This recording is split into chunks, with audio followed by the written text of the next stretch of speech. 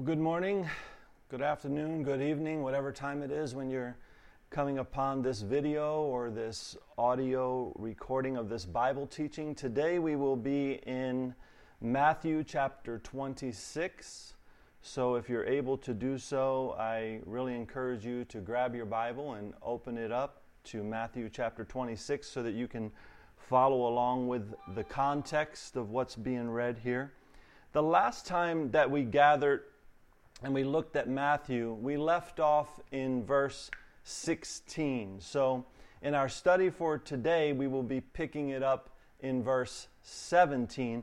But I thought what we would do today is just go ahead and go back and start reading in verse 1 again before we look at our verses for today. So hopefully you all have your Bibles and they're opened up to Matthew chapter 26. And in verse 1, Jesus speaking here, or speaking of Jesus, first of all, it says, "Now it came to pass, when Jesus had finished all these sayings, that he said to his disciples, 'You know that after 2 days is the Passover, and the Son of Man will be delivered up to be crucified.' Then the chief priests, the scribes, and the elders of the people assembled at the palace of the high priest, who was called Caiaphas, and plotted to take Jesus by trickery and kill him. But they said, 'Not during the feast, lest there be an uproar among the people.' And when Jesus was in Bethany at the house of Simon the leper, a woman came to him having an alabaster flask of very costly fragrant oil. And she poured it on his head as he sat at the table. But when his disciples saw it, they were indignant, saying, 'Why this waste? For this fragrant oil might have been sold for much and given to the poor.' But when Jesus was aware of it, he said to them, 'Why do you trouble the woman? For she has done a good work for me. For you have the poor with you always, but me you do not have always. For in pouring this fragrant oil on my body, she did it for my burial. Assuredly, I say to you, whenever this gospel is preached in the whole world, what this woman has done will also be told as a memorial to her.' Then one of the 12, called Judas Iscariot, went to the chief priest and said, 'What are you willing to give me if I deliver him to you?' And they counted out to him 30 pieces of silver. So from that time he sought opportunity to betray him." So we talked about all those verses a little bit more in depth in our last study. And if you didn't get a chance to hear that, it's available out there on YouTube, SoundCloud, iTunes, and all that, where you can go and find it. But beginning our verses for today, verse 17 says, "Now on the first day of the feast of unleavened bread, the disciples came to Jesus, saying to him, 'Where do you want us to prepare for you to eat the Passover?'" So, in our previous study of Matthew chapter 26, I pointed out the significance of this particular Passover celebration. We talked about how this particular Passover celebration was going to finally be the fulfillment of the whole reason that the Passover feast ever existed in the first place. Even though the religious Jews would continue year after year, even until this day, to celebrate the Passover feast, the fulfillment of it all happened back in the week that we are reading about here in Matthew today, when this Passover was taking place. That was the fulfillment of the Passover. The crucifixion of Jesus was the whole reason why God had established the celebration of the Passover in the first place. And though I did talk about all of this the last time, I'll remind you of the fact that God the Father had actually established with the children of Israel, all the way back in the book of Exodus, so you can go back and read about this, that they should keep the Passover feast. Long before Jesus ever came on the scene in the flesh, right? You see, back in Exodus chapter 11 and 12, there is a lot discussed about the Passover. The children of Israel, while they were still in bondage as slaves to Egypt, they were to take a lamb, and as directed by God, they were to use that lamb as a sacrifice. This is what God was establishing with them. And this was something that each and every Israelite household had to do. Every household of the slaves that were in Egypt had to do this. They had to take this lamb and sacrifice it. And what they had to do on this one particular night was to get ready for when the Spirit of God was going to pass over in Egypt. That's where the term Passover comes from, right? The Spirit of God was going to pass over and was going to strike down the firstborn sons of every household in all of Egypt. Now, why was God doing this? Well, He's trying to get His children, His chosen people, the one that He's planning everything for the Messiah to come through. He's trying to get them set free. So His Spirit was going to pass over this night in Egypt, of all the houses in Egypt, okay? And this was the final plague that God had issued against Pharaoh for his refusal to set the children free. The firstborn son in that house was going to be struck down. And this plague did indeed lead Pharaoh to releasing the Israelites from slavery. You can find that in Exodus chapter 11 in verse 1. But after that night, God had instructed the Israelites to observe a Passover feast as a lasting memorial. And the way all of this worked back in the book of Exodus was that God had instructed every household of the Israelite people to select a 1-year-old male lamb. Okay? It was supposed to be perfect without any defects. The best lamb they could find. And the head of the household was to then slaughter the lamb in the evening. He had to be sure to take special care that none of the lamb's bones were broken. And then he was to apply some of the blood of the lamb to the tops and to the sides of the door frame of the house. The lamb was to be roasted and eaten. God also gave specific instructions in Exodus 12:11 as to how the Israelites were supposed to eat this lamb. For example, they were to eat the lamb with their cloak tucked in, their belt, their sandals on, their feet, and they had the staff in their hand. So this represented the fact that they were about to be set free from bondage in Israel. And they would soon be on their journey towards the promised land that God had for them. Again, this was going to be the final plague, and they were going to be set free, okay?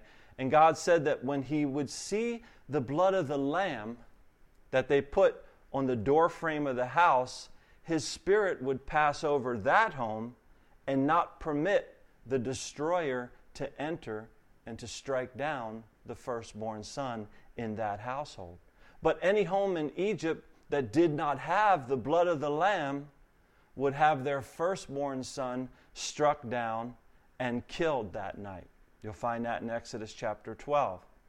You see, in the New Testament now, that's Exodus is in the Old Testament, now in the New Testament where we're reading today, we see that God established a relationship between that prototypical lamb, that Passover lamb that was of the Old Testament, that was simply a foreshadow or simply something that just pointed to a future event that God was establishing with them. And Jesus Christ was the fulfillment of that Passover lamb. If you remember, the prophet John the Baptist recognized Jesus when he saw Him coming. He said, "Behold, the Lamb of God who takes away the sin of the world." So God had set this up in the book of Exodus as a foreshadow of what was going to take place in the future. His children were in bondage to slavery. Today, people are in bondage to sin. I'll talk about that a little bit more. But people need to be set free. And as you read through the Old Testament, from Genesis to Revelation, the whole story unfolds as to what God's plan was all along. So Anyway, John the Baptist says, "Behold, the Lamb of God who takes away the sin of the world." And the Apostle Peter, in his writing about the Lamb with no defects at all, he said, that's Jesus. Peter called Jesus the Lamb without blemish or defect, right? Jesus was the Son of God, perfect in every way, no sin. And of course, Jesus was indeed very qualified to be called that, the one without blemish, because, again, as the Son of God, he was free from sin. So you see, Jesus was the fulfillment of all things that God had planned for the redemption of mankind. Keep that in mind, that, all the way back in the beginning, when Adam and Eve were created, it wasn't long before they fell into sin. What was their sin? They were disobedient to God.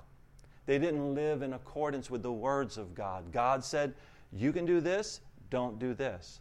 But God loved them enough to not make them robots. God loved them enough to give them a choice. He gave them a choice. And they had the choice to choose what was right and wrong. And they were beguiled by the devil, and they chose what was wrong. So today, though, through faith in Jesus, and because of the fact that Jesus did shed his blood for the remission of our sins are passed over by God. God's not holding those sins against us if we are in Christ Jesus, because that's what he sees. He sees the blood of the Lamb.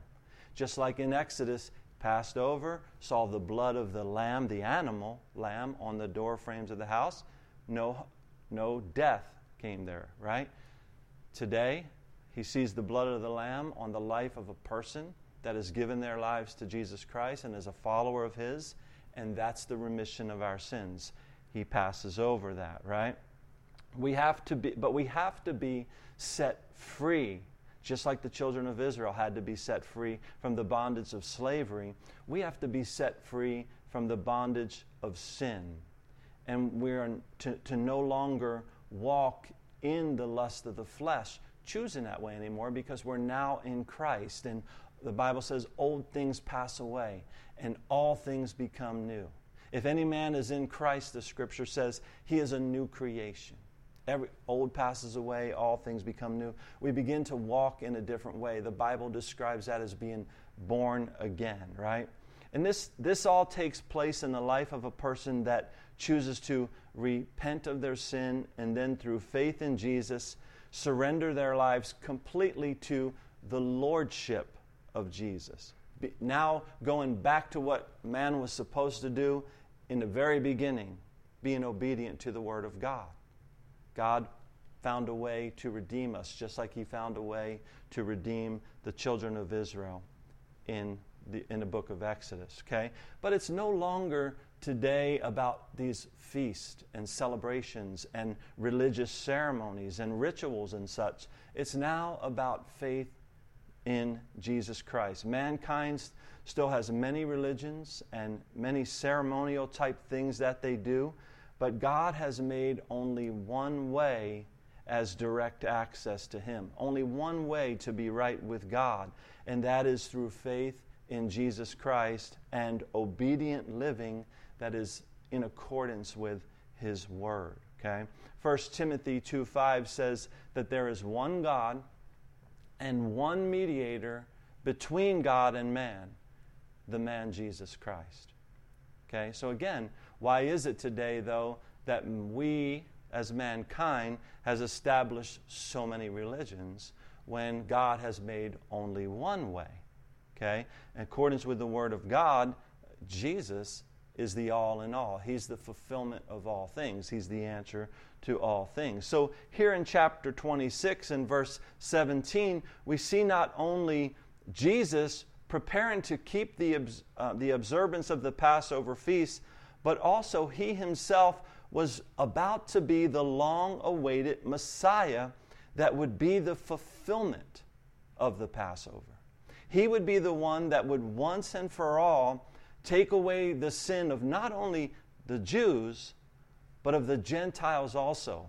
That is, anyone on the face of the earth that would ever receive him as Lord of their lives. But many of the Jews of Jesus' day would not receive him as their Messiah. That wasn't who they were looking for.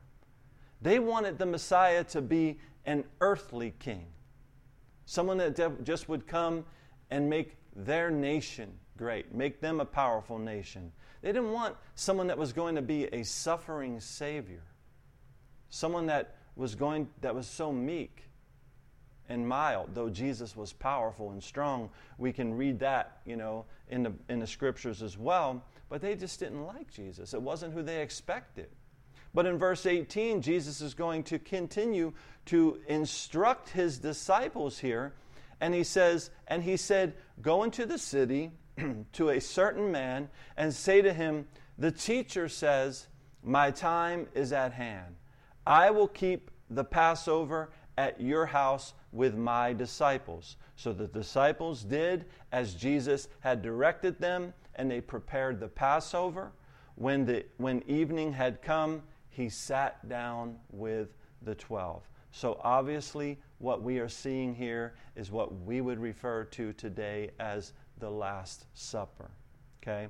And we'll see here that even his disciples who had been following him around, think about this, the disciples of Jesus had been following him around and learning from him for the last 3 years.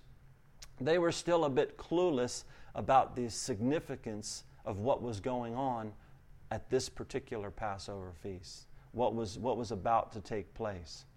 Again, what was happening here on this day was the preparation for the fulfillment of all that God was doing to redeem the people of the world from their bondage to the slavery of sin. Sin separates us as mankind. Sin separates us from a relationship with the holy God.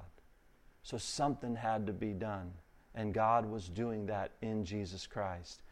Jesus was on his way this week that we're reading about here in Matthew, this particular week. He's on his way to dying for the sin of the world. Because of the death and the burial and the resurrection of Jesus Christ, we now have the opportunity to repent, that is, to turn from being Lord of our own lives and place our faith in him and be ready to travel. Remember how I was saying how the children of Israel, when they were eating that lamb, they had to be ready to travel because the time was coming quick when they were going to be out of here. Well, today, the time is coming quick when we're going to be out of here. Either our appointment with death is going to come and we're going to be before the Lord, or the second coming of the Lord is going to come. One or the other is on its way. We need to be ready to travel. That is, we need to be ready to be with the Lord. Okay? The Israelites, they were getting ready to travel to their promised land, which was a temporary place God was giving them. Temporary in the sense that the earth is all going to dissolve someday anyway, right? But today, anyone that is born of the Spirit of God and has received this new abundant life that Jesus has promised, they are on their way to an eternal promised land. Okay? For now, we're just passing through. Just like the Israelites, they had a wilderness experience. A period of time where they it was 40 years from being set free to being in their promised land. And for us, we're going through that wilderness time where we're awaiting the return of Jesus Christ, or again, where we're going to be before him someday. But here in these verses, we see that even though the disciples of Jesus did not yet all they didn't know everything that they would soon know, once they were filled with the Holy Spirit, they were careful to be obedient to the Word of God. But even here, before they were filled with the Holy Spirit, they were still careful to be obedient to the words of the Lord Jesus and go do exactly what he said. Go to this certain city, do this, prepare the feast, right? And today, as we await the time when we will be in the presence of the Lord, we too are to be sure to be obediently living in accordance with the words of our Lord. That's why we study the Bible in the way that we do. What's the purpose of opening the Bible and studying it like this? So that we can, again, understand God's will for our lives and what it is that he wants us to do. Okay? But after the disciples had went ahead and they'd prepared everything, verse 21 tells us, now as they were eating, he said, assuredly I say to you, one of you will betray me. And they were exceedingly sorrowful, and each of them began to say to him, Lord, is it I? So to 11 of the disciples, this must have been like a kick in the gut to hear this. But one of them there had evil in his heart. You see, Judas had the wrong focus. If you remember back when we read, I read it to you just a bit earlier here in verses 8 and 9 of Matthew, that the disciples said, why this waste with that fragrant oil? Remember, they said, why this waste? For this fragrant oil might have been sold for much and given to the poor. Well, we're told in the Gospel of John, chapter 12 and verse 4, that it was actually Judas that said that. Remember, when you study the Gospels, Matthew, Mark, Luke, and John, you get a little bit of the story from each piece. Well, it was actually Judas was the one that said that. You see, he wasn't so much worried about the poor as he was about the money. And he was the carrier of the money bag of the group, okay? And he was also about to cash in on some money for betraying Jesus. They counted out to him 30 pieces of silver to go ahead and do that. So we see the type of man that Judas was, and what he had in his heart. So anyway, the disciples seem to be a bit dismayed here, and they question Jesus on this. Then in verse 23 here it says, he answered and said, he who dipped his hand with me in the dish will betray me. In other words, just one of you, they're probably all doing that, but one of them amongst them is going to betray him. The Son of Man indeed goes just as it is written of him, but woe to that man by whom the Son of Man is betrayed. It would have been good for that man if he had not been born. So Jesus acknowledges here in verse 24 that this indeed was the plan all along. He was indeed destined to die for the sin of the world, but it still doesn't change the fact that it's a sad thing that people have this kind of hatred in their hearts. And we know even today that there's much evil and hatred in the hearts of mankind, right?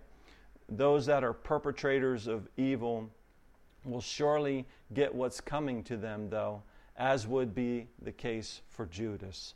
You know, people often question why religious people do evil acts, like killing others, for example. And many times they blame God for what religious people do, right? You try to talk to them about the God of the Bible, and they want nothing to do with it because they associate the evil doings of religious folk with the God of the Bible. When if they would just come to a place of repentance in their own hearts and take the time to learn the Bible themselves, they will find that Jesus Christ is far different than many people that name his name as a part of their religion present him to be. You know, I've been studying the Bible for 34 years, and yes, I do see people in it that kill, people that steal, people that destroy, but the God of the Bible is love. So much so that he gave his only begotten Son in an attempt to redeem mankind back to himself. You see, the prophet Jeremiah said in Jeremiah chapter 17 and verse 9, it says that the heart is deceitful above all things and desperately wicked. Who can know it? But he said, blessed is the man who trusts in the Lord and whose hope is in the Lord, for he shall be like a tree planted by the waters, which spreads out its roots by the river, and will not fear when heat comes, but its leaf will be green, and will not be anxious in the year of drought, nor will cease from yielding fruit. So that's the person that trusts in the Lord. And there's a big difference between someone that truly trusts in the Lord, truly is obedient to the word of the Lord and someone that simply follows a religion, right, and just goes to church on Sunday or Wednesday, right? There's a big difference. It's a difference that's within the heart because Christ is in the person that has accepted him and changes them, okay? Remember, Judas for 3 years, think about it, Judas for 3 years was called a disciple of Jesus. Everywhere that Jesus went for 3 years, there was Judas. Anybody that knew Judas associated him with Jesus. Hey, there's Judas, one of the followers of Jesus. But just because Judas named the name of Jesus and was constantly seen with him, it didn't matter because he never repented from the evil that was in his heart. He had a different motive. And it's the same thing with many religious people today. They can name the name of Jesus, but what's in their heart? If you have the kind of heart that refuses to repent of your sin, but yet you name the name of Jesus, then you have nothing more than a religion. But as we continue on in our reading here, verse 25, then Judas, who was betraying him, answered and said, Rabbi, is it I? He said to him, you have said it. In other words, yes, right? Now something important to remember here, if you look back with me here in this same chapter at verses 14 and 15 and 16, it says, then one of the 12 called Judas Iscariot went to the chief priest and said, what are you willing to give me if I deliver him to you? And they counted out to him 30 pieces of silver. So from that time, he sought the opportunity to betray him. So this happened before the Last Supper, what Judas was doing there, right? So you can really get a picture here of the kind of man Judas was. He's asking Jesus, was it him? And of course, he already knew it was him. He had already collected the money. And of course, Jesus, as God in the flesh, knew the evil that was in the heart of Judas. But the time had now come for Jesus to be betrayed. The time had now come for the real, the true, the final Passover lamb. That's why I said Jesus is the fulfillment of that whole Passover feast, because now he's the true Lamb of God. It's time for him to be sacrificed once and for all of mankind. And as the story continues in verse 26, it says, and as they were eating, Jesus took bread, blessed and broke it, and gave it to the disciples and said, take, eat, this is my body.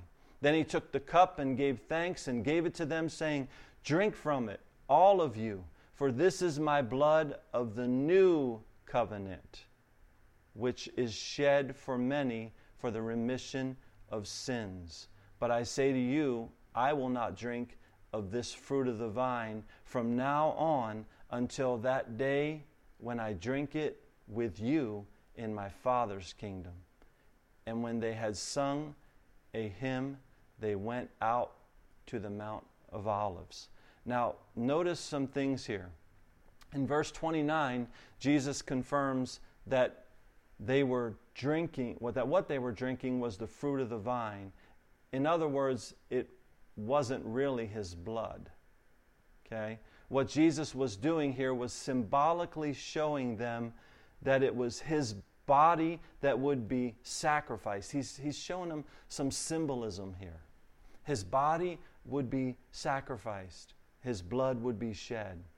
And that they were now to allow their whole lives to be consumed with that fact. Coming to Christ is a whole new life. It's not a religion that becomes part of your life. You are to now come to Christ with all that you are. In a symbolic manner, you are to eat his flesh and drink his blood. In other words, be consumed with Jesus. To be washed clean of your sin through repentance and follow the commands of Jesus for the rest of your life. And Jesus makes it clear here that his blood and body were going to be sacrificed. Not only for those in the room with them here, but for the sins of many, he said. And this extends all the way to you and me today. Now I want to show you something here. Mark this page. Actually, we're not going to come back to Matthew, so don't worry about marking this page. But let's turn to the Gospel of John, chapter 6. John chapter 6.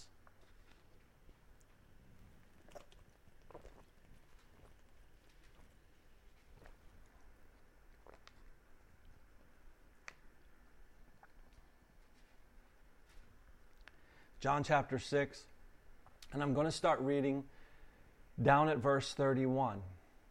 And I'll just quickly set the scene here and let you know that this point in time that we're going to read about here is sometime before the Last Supper that we're reading about in Matthew.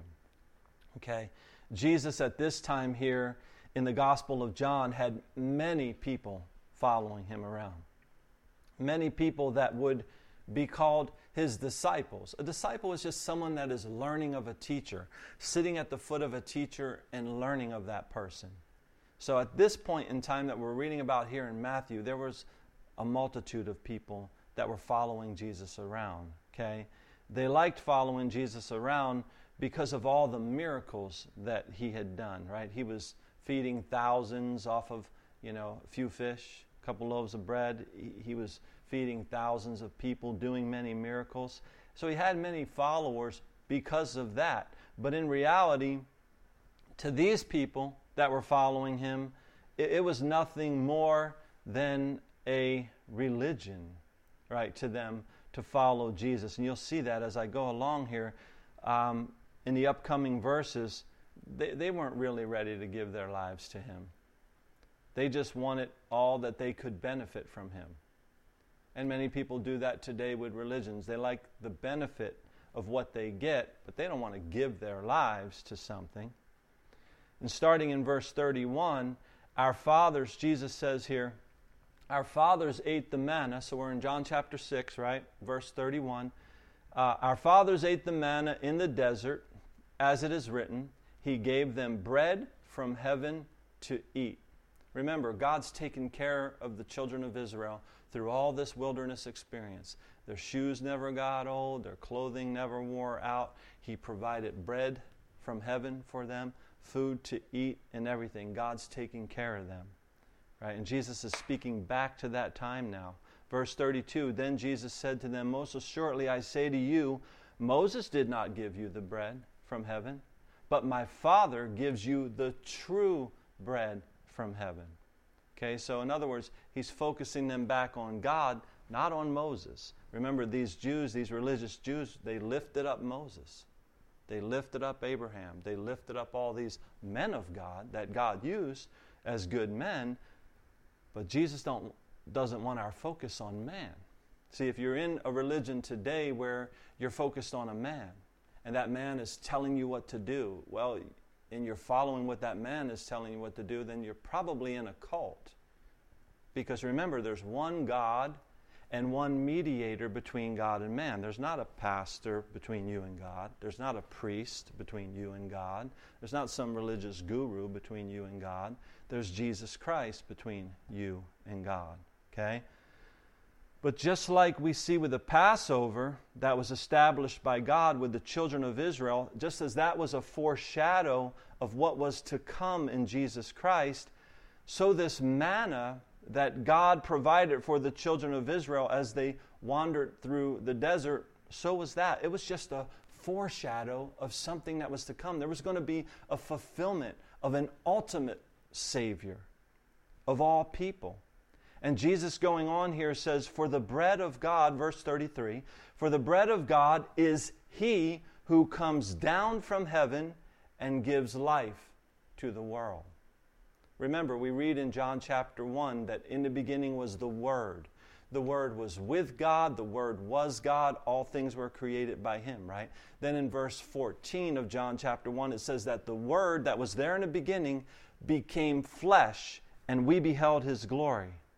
The glory as the only begotten of the Father. So Jesus was there in the beginning. He came down, like he says, verse 33, for the bread of God is he who comes down from heaven to give life to the world.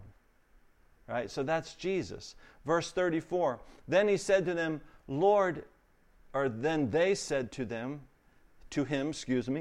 Lord, give us this bread always. And Jesus said to them, I am the bread of life.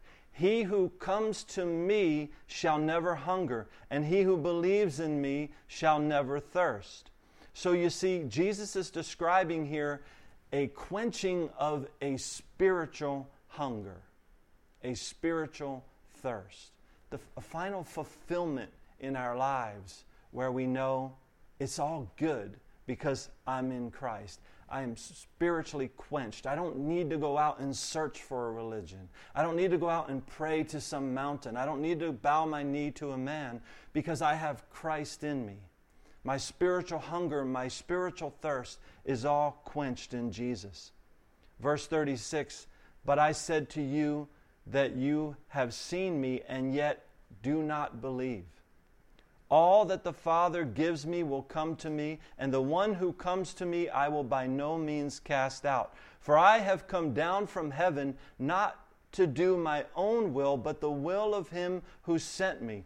This is the will of the Father who sent me, that of all he has given me I should lose nothing, but should raise it up at the last day.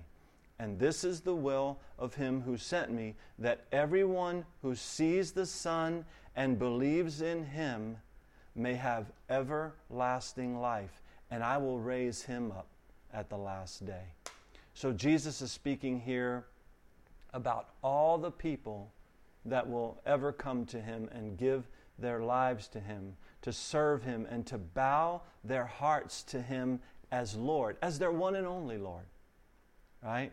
Not everyone is willing to do this, even to this very day. Not in Jesus' time when he was on the earth, nor are people willing to do it today, because they're not willing to sacrifice all that they are, all that they love, all that they hold dear in this world, and come out of this world as Jesus commands his followers to do. To come out of this world is biblically described as not being of this world. Realizing that, hey, I'm traveling. I've got my staff in my hand. I'm traveling light. I'm not carrying heavy load here. I'm just passing through. This place is not my home. I'm just passing through, right? So we shouldn't be living in the ways of the sinful world, but rather deciding that we are going to be a follower of Jesus and live our lives in accordance with his word. You see, Jesus said that those that won't come to him don't come because they love the darkness. That is, they love their sin. They love the pleasure that they get from remaining in their sin, so they refuse to repent and come to Jesus and be saved.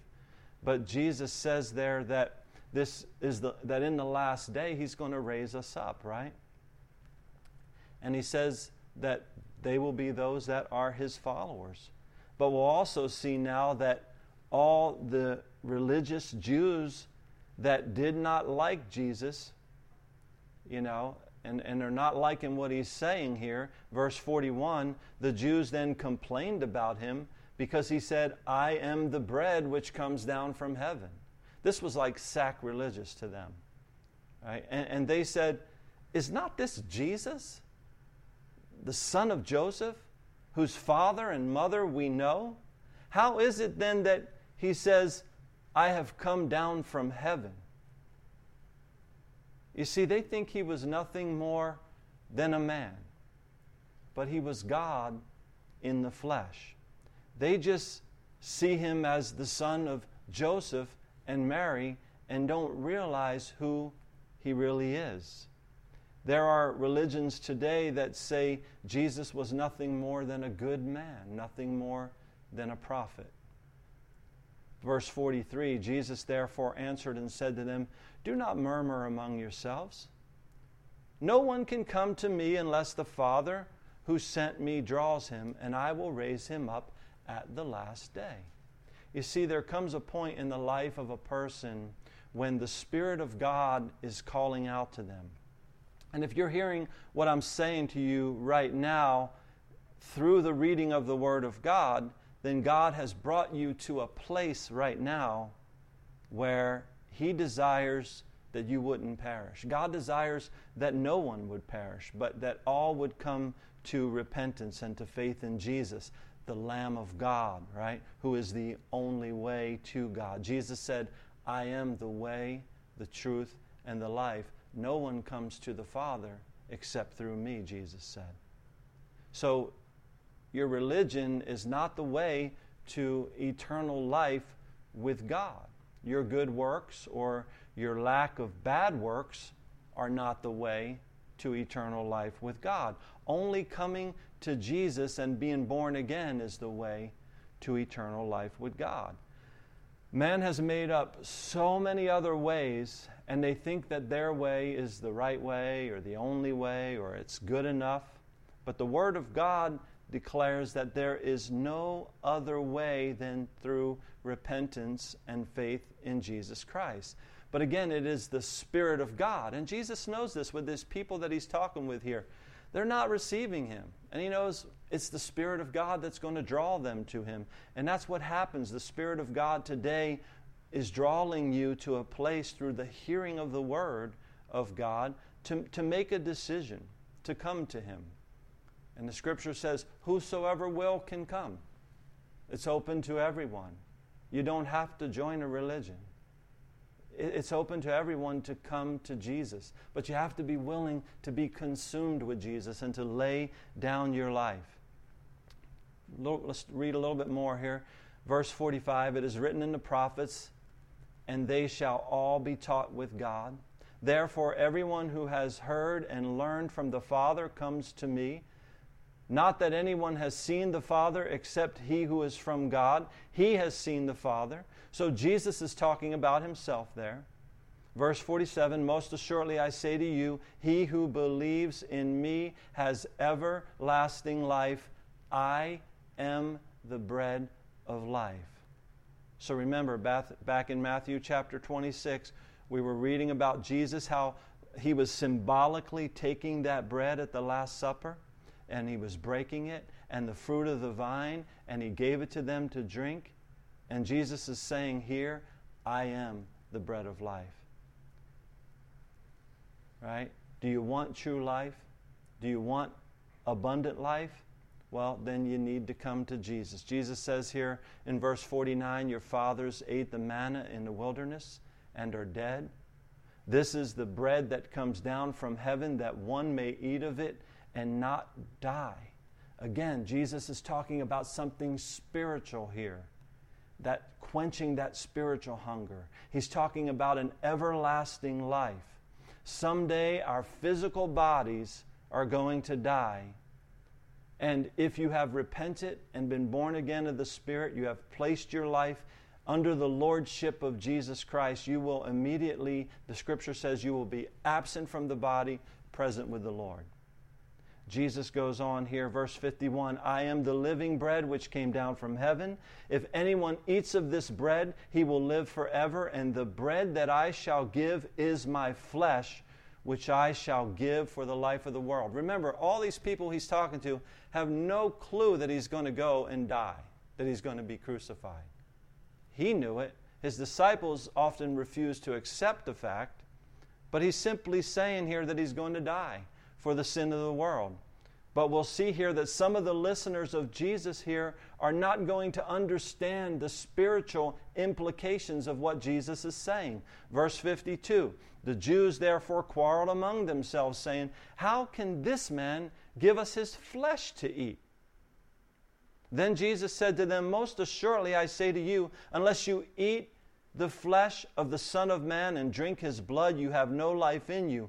Whoever eats my flesh and drinks my blood has eternal life, and I will raise him up at the last day. For my flesh is food indeed, and my blood is drink indeed. He who eats my flesh and drinks my blood abides in me, and I in him. So pay attention here, right? Verse 57, as the living Father sent me, I live because of the Father, so he who feeds on me will live because of me. This is the bread which came down from heaven, not as your fathers ate the manna and are dead. He who eats this bread will live forever. Remember, he's talking about something spiritual here. These things, verse 59, he said in the synagogue as he taught in Capernaum. Therefore, many of his disciples, when they heard this, said, "This is hard. Who can understand it?" When Jesus knew in himself that his disciples complained about this, he said to them, "Does this offend you? What then if you should see the Son of Man ascend where he was before?" So Jesus has now turned to his 12 disciples at this point. There was the 12 of them, right? And he turns to them and he says, if you don't understand that I'm going to die, I'm going to sacrifice my body, shed my blood, what are you going to do when it comes the time for me to leave the earth altogether and I ascend back into heaven? Right? He wanted his disciples to understand spiritual things, because he goes on in verse 63, he says, it is the Spirit who gives life.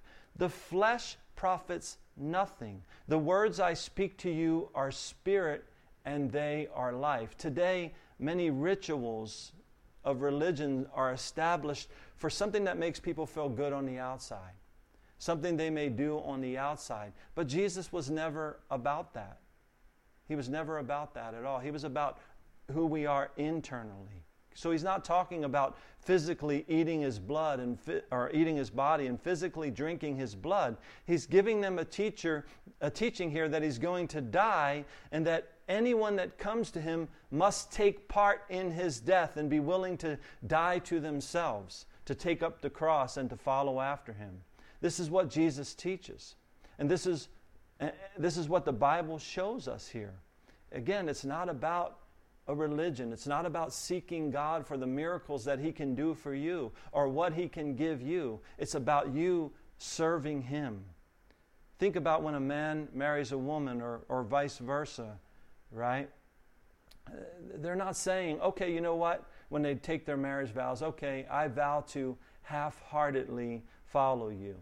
My worldly goods belong to me, but I'm going to hang out with you. These aren't part of the marriage vows, right? I'm not going to forsake all others, but I'm going to live with you. Right? I'm not going to cleave only to you. There will be others in my life as well. Can you imagine if we make a commitment in marriage like that? That's not a marriage. That's a relationship of convenience, right? If it works good for me, right, but I'm not going to give you all that I am, well, that's how we'll do it. But that's what Jesus requires, all of us, total commitment to him in the way that we live our lives, the way that we spend our money, the words of our mouth, the meditation of our heart, everything. We need to live as if it all belongs to him. The scripture says in the Psalms, David said, the earth is the Lord's and all its fullness, the world and all those who dwell therein, for he has founded it upon the seas and established it upon the waters. It all belongs to God. So again, when someone comes to Jesus, it's not a half-hearted decision. It's not a man-made religion. It's a die-to-yourself relationship. In verse 64, but there are some of you who do not believe, for Jesus knew that from the beginning who they were that did not believe and who would betray him. And he said, therefore, I have said to you that no one can come to me unless it has been granted to him by my Father. Verse 66, from that time, many of his disciples went back and walked with him no more. So you see, many times there appears to be people that are followers of Jesus, just like Judas was, just like with these multitudes of people who were following him around. They name his name, they go to church on Sunday, Saturday, Wednesday, whenever, but their hearts are not fully committed to him. 1 Samuel 16:7 says that man looks on the outward appearance, but God is looking at our heart. And the question we must ask ourselves is, where is our hearts today? Do we have what is only a religion, or have we truly repented and put ourselves under the lordship of Jesus Christ and have truly become someone that is willing to lay down all that we have and to be led by the Spirit of God? And this is what the Lord requires of those that will truly come to Him. There are many people that, because their eyes look to the ways of man and the ways of religion, they turn their backs on God. I'm hearing more and more people that, say, I'm questioning my belief in God. I'm questioning my belief in Him. But in fact, they were in a religion anyway, never in a relationship with God.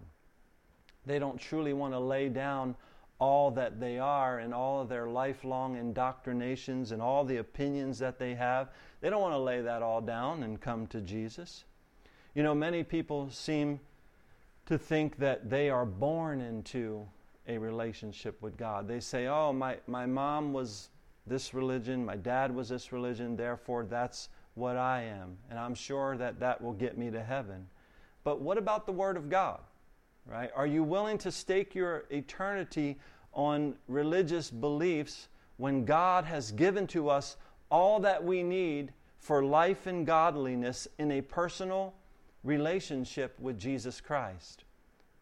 Are you willing to be consumed by Jesus? Immerse yourself as a committed, obedient follower of Him. No one said it was easy, including Jesus. Right? Jesus said if they hated me, they're going to hate you as His follower. But if your heart is tugging at you right now, and what you've heard today is testifying within you, then the Spirit of God is calling you, and you can come and be born again.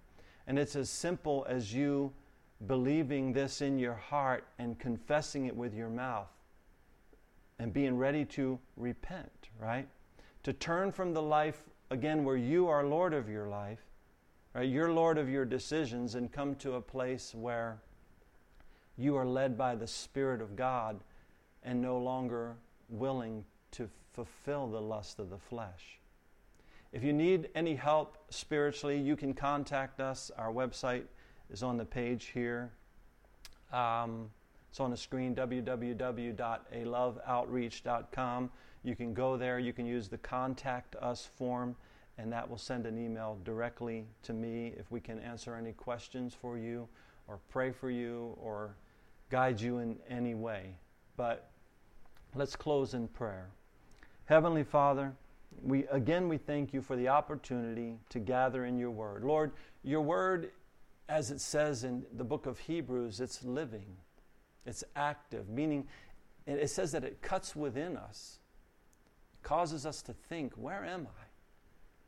Where am I? Am I truly in the will of God? Am I truly serving the Lord as your word requires us to do, Lord? You have prepared a place for us. You have prepared eternity for us. Eye has not seen, the scripture says.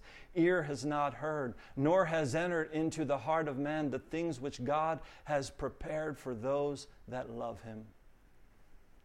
And God, where is our love today? I pray for myself and for anybody watching or listening to this, Lord, that we would examine ourselves to see if we're in the faith, if we're truly in the faith. I pray that people will pick up the Bible and begin to study it for themselves. It's a living word that changes our lives, Lord. We thank you that you have not left us here comfortless. You've not left us alone. You've given your Holy Spirit who draws people unto you. And that's who I pray for now, Lord, those people that are being drawn unto you, Lord, that they would just come unto you wholeheartedly. Again, we thank you for this time in your word. We thank you for this day of life. We just acknowledge you in all things. And we pray all of this in Jesus' name. Amen. God bless.